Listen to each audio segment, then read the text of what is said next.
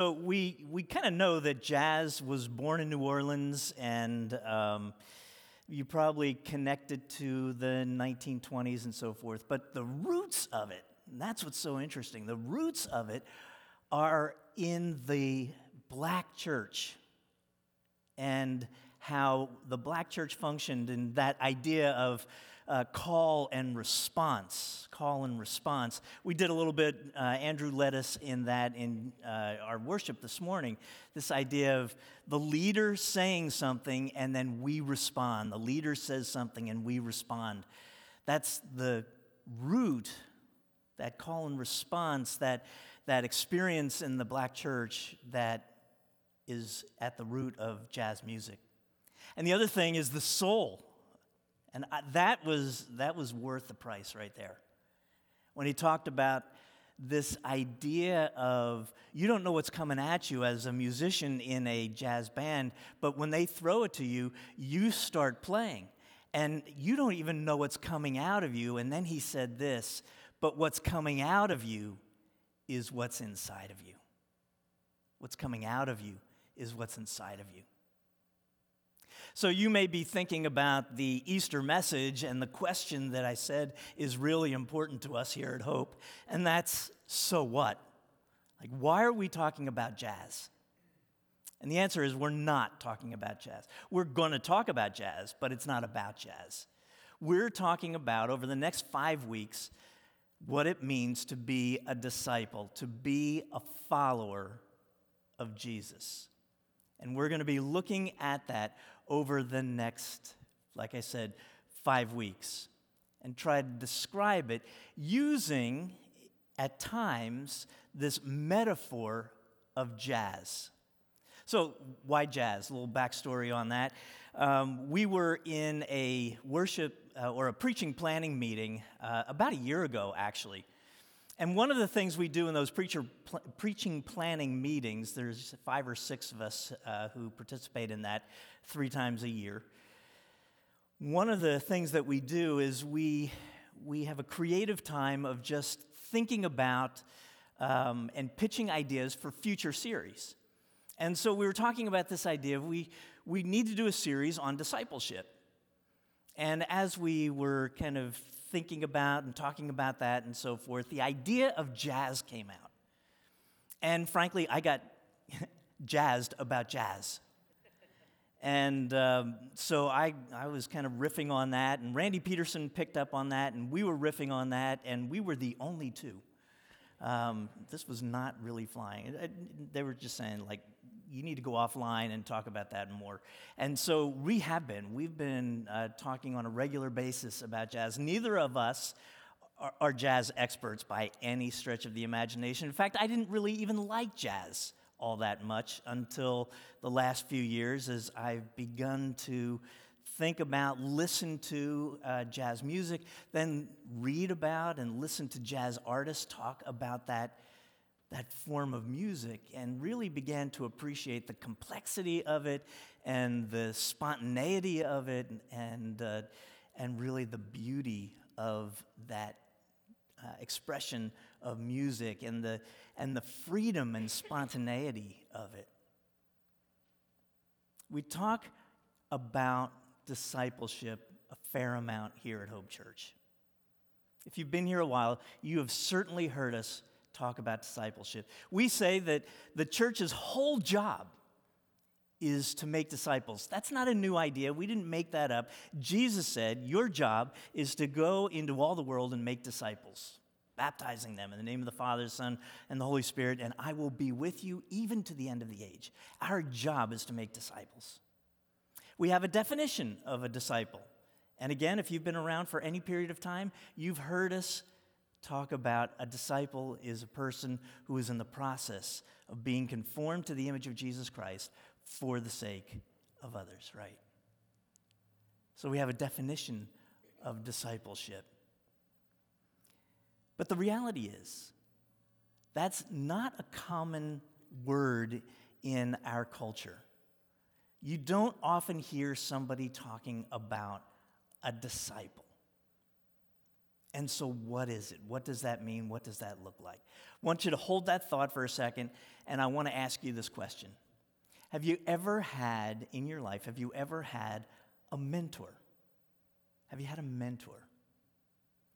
A mentor is someone that you look up to, somebody who has perhaps taken an interest in you, somebody who set an example that you appreciated and you wanted to follow.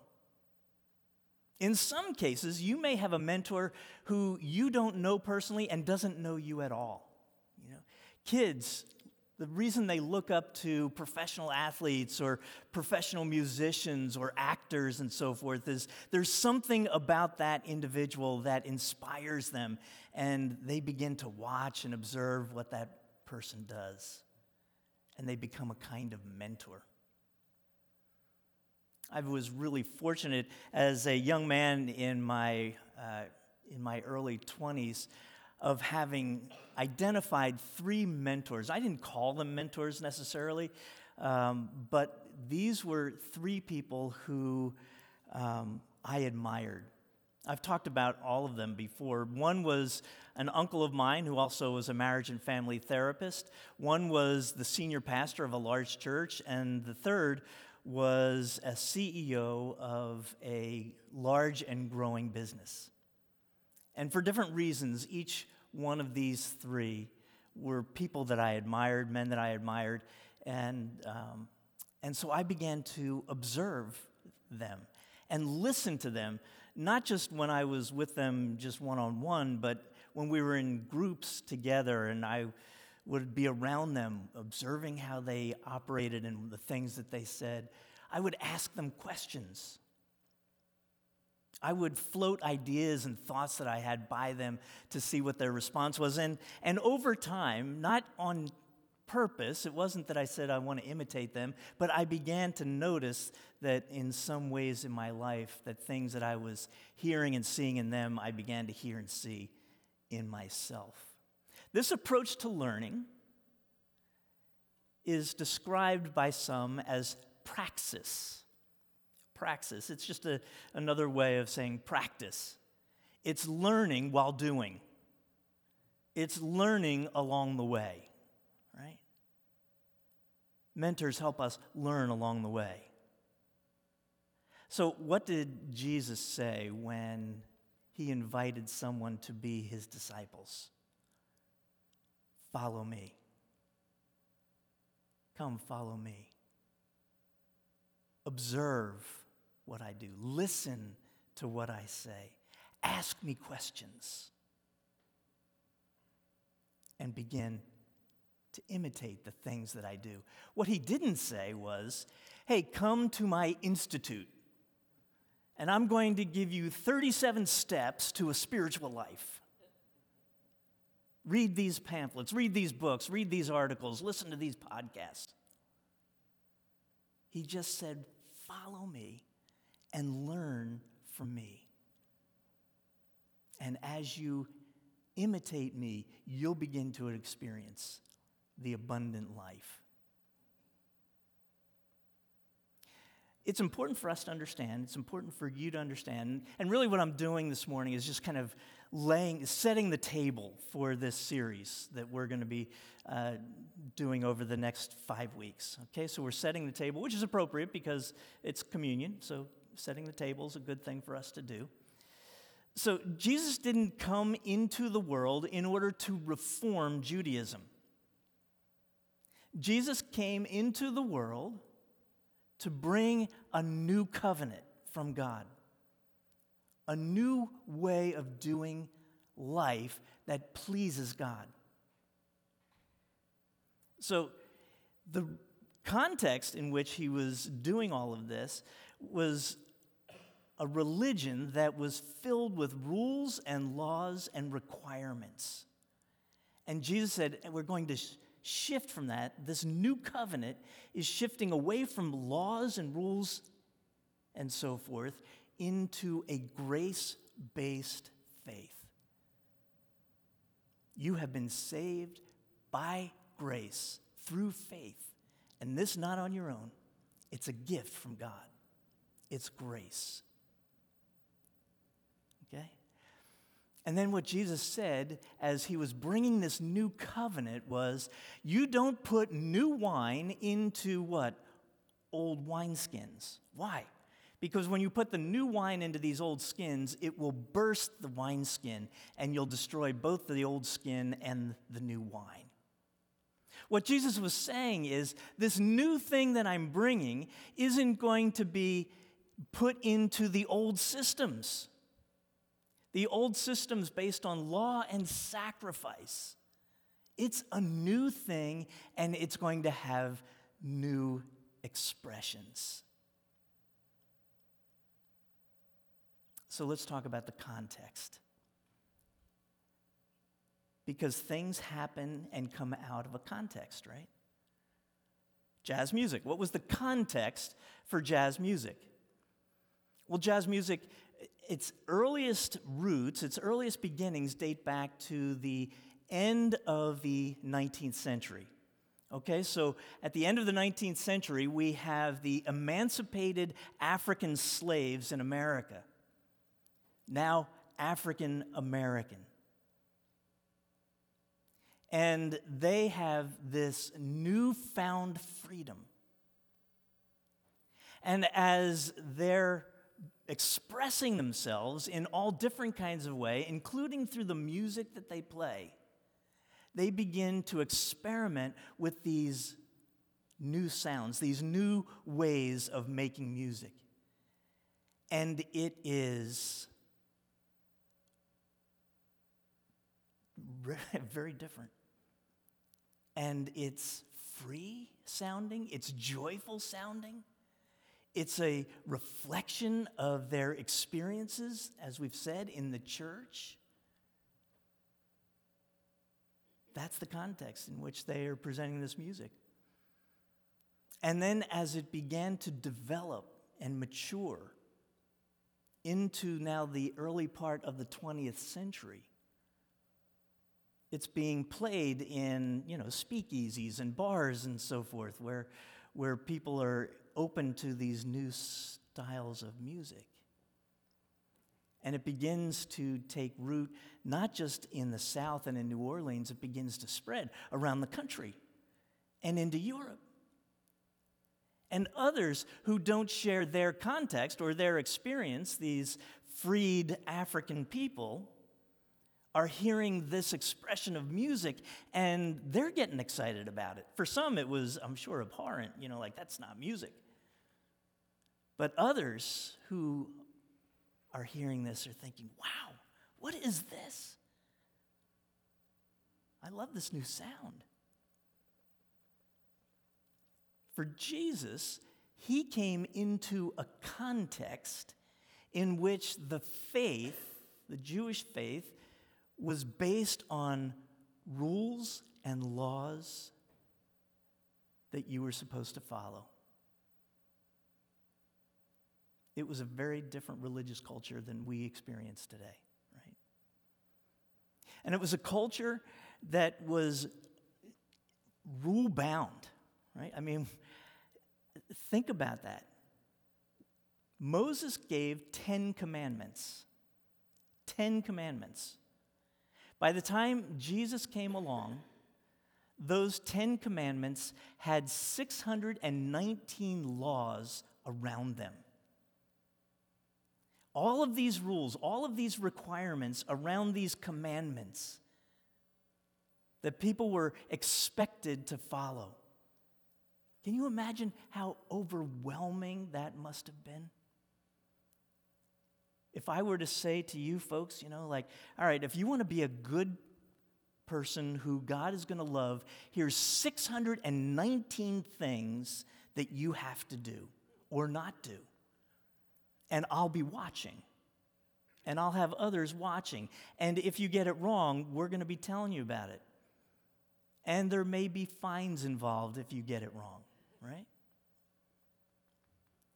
Into that context, hear these words of Jesus. Come to me, all who are weary and burdened, and you will find rest for your soul. For my yoke is easy and my burden is light. Jesus said, friends, I'm bringing a new song. It's a new sound. It's a new covenant. And I'll bet that to hear that, it sounded joyful and free and moved people. Moved people in a new direction. So following Jesus means, listen to this, means that the rigors of religion are being replaced by the rhythms of the Spirit. Following Jesus means replacing the rigors of religion with the rhythms of the Spirit. One of the features of jazz music is improvisation, right? So it's what he was talking about in that clip. So the band is playing, they throw it to one of the soloists who's listening to this music, who's absorbing this music, and who begins to play and riffing on what they hear, what they're feeling, what's going on inside of them, and just putting it out there. This improvisation. And it's what makes jazz jazz. It's one of the things that makes it so exciting, so impactful. It's why it's best live. Because every time you go, you may hear the same song night after night after night, and it's going to be different every night because of this improvisation. It's a very present kind of artistic expression. So Jesus, in showing the disciples this new covenant, this new song, if you will, is saying to the religious leaders, God's doing a new thing. And we're responding to what God is doing. And it got him into trouble all the time. So, for example, he was constantly criticized about his disobedience to Sabbath laws. Right? So the commandment is, remember the Sabbath and keep it holy. 6 days you work, and on the seventh day you will what? You'll rest. That was the commandment. But then they began to create all of these laws about what it means to work and what it means to rest and what you should do and what you should never do and how much and how many. And law upon law upon law until it lost all connection with what it was supposed to be, which was about rest and comfort. And now it becomes a burden. And so what did Jesus say to the Pharisees? Look, God made the Sabbath for people, not people for the Sabbath. It needs to be freer. We need to be more willing and able to improvise, to listen and follow the Spirit. Jesus didn't reject the Sabbath. Jesus brought it back to what the Sabbath was supposed to be all along. So religion says, follow the rules. Do this, don't do that. Jesus invites his followers into following the Spirit. Paul picked up on this and in Galatians chapter 5 said, keep in step with the Spirit. Keep in step with the Spirit.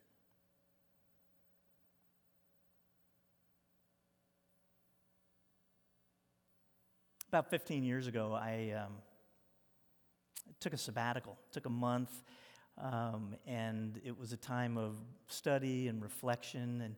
And on Sundays, while I was on this sabbatical, I went to different churches to their worship services, and was really missing this place. And after 4 weeks of that, I was really excited my first Sunday back to be in the worship space.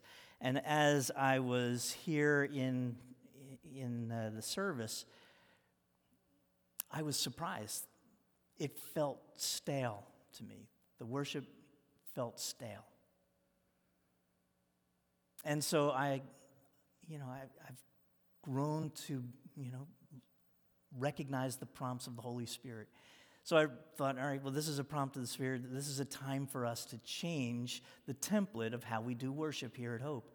And so we called together a group of creative people and said, hey, we feel like it's time for us to change the template. So let's work together and create a new template for worship here at Hope. And within, the first 15 or 20 minutes, we got really bogged down. And the more we talked, the more bogged down we got. And I was getting more and more frustrated. Like, what is wrong? Why can't we do this? And we were I was done, and just about, go away. I'm done with you people. I have no idea. I don't know what we're supposed to be doing. And Marilyn Bills said, well, why is it that we feel like we need to create a template? Why don't we treat each Sunday as kind of a white page? And based on what the message or the series are going to be about, we can organize the worship service around that and do it each week. And it was like a light bulb went off. Like, can you do that? Honestly, we're like, can you do that? I mean, people come in with expectations. They, this is what it should sound like. 1, 2, 3, 1, 2, 3, 1, 2. That's what they expect every Sunday. 1, 2, 3, 1. Now we're talking about it's going to be different every week. 1, 2, 3, 1, 2, 3, 3, 2, 1, 3, 2. I don't know what. Chaos.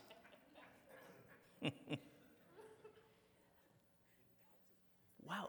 But all of a sudden it was like, this would be great. This makes it more spontaneous, doesn't it? This makes it more in keeping with the Spirit. And so that's what we've been doing ever since.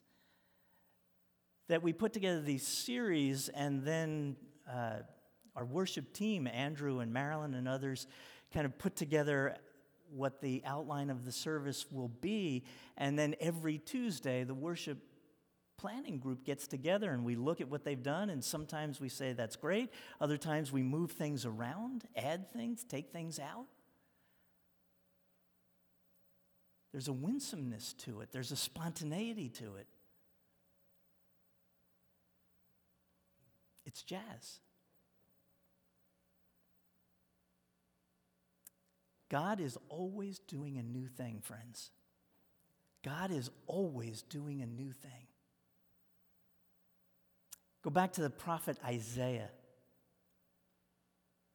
Isaiah, hearing from God, wrote these words down. It's from Isaiah's, the book of Isaiah, the 43rd chapter, verses 18 and 19. Listen to what it says. Forget the former things. Do not dwell on the past. See, I am doing a new thing. I'm making a way in the wilderness and streams in the wasteland. Being a follower of Jesus is not learning a laundry list of rules and regulations and laws and things to do and don't do. It's about learning the rhythms of the Spirit and learning to play along. Now, if that's leaving you scratching your head, like, what are you even talking about right now? What does that even look like? If that's your question, I've got 4 weeks, all right? You need to commit to the next 4 weeks, and let's unpack that together. What does that look like? What does that sound like? What does that mean that I need to do? But it's very much in the moment.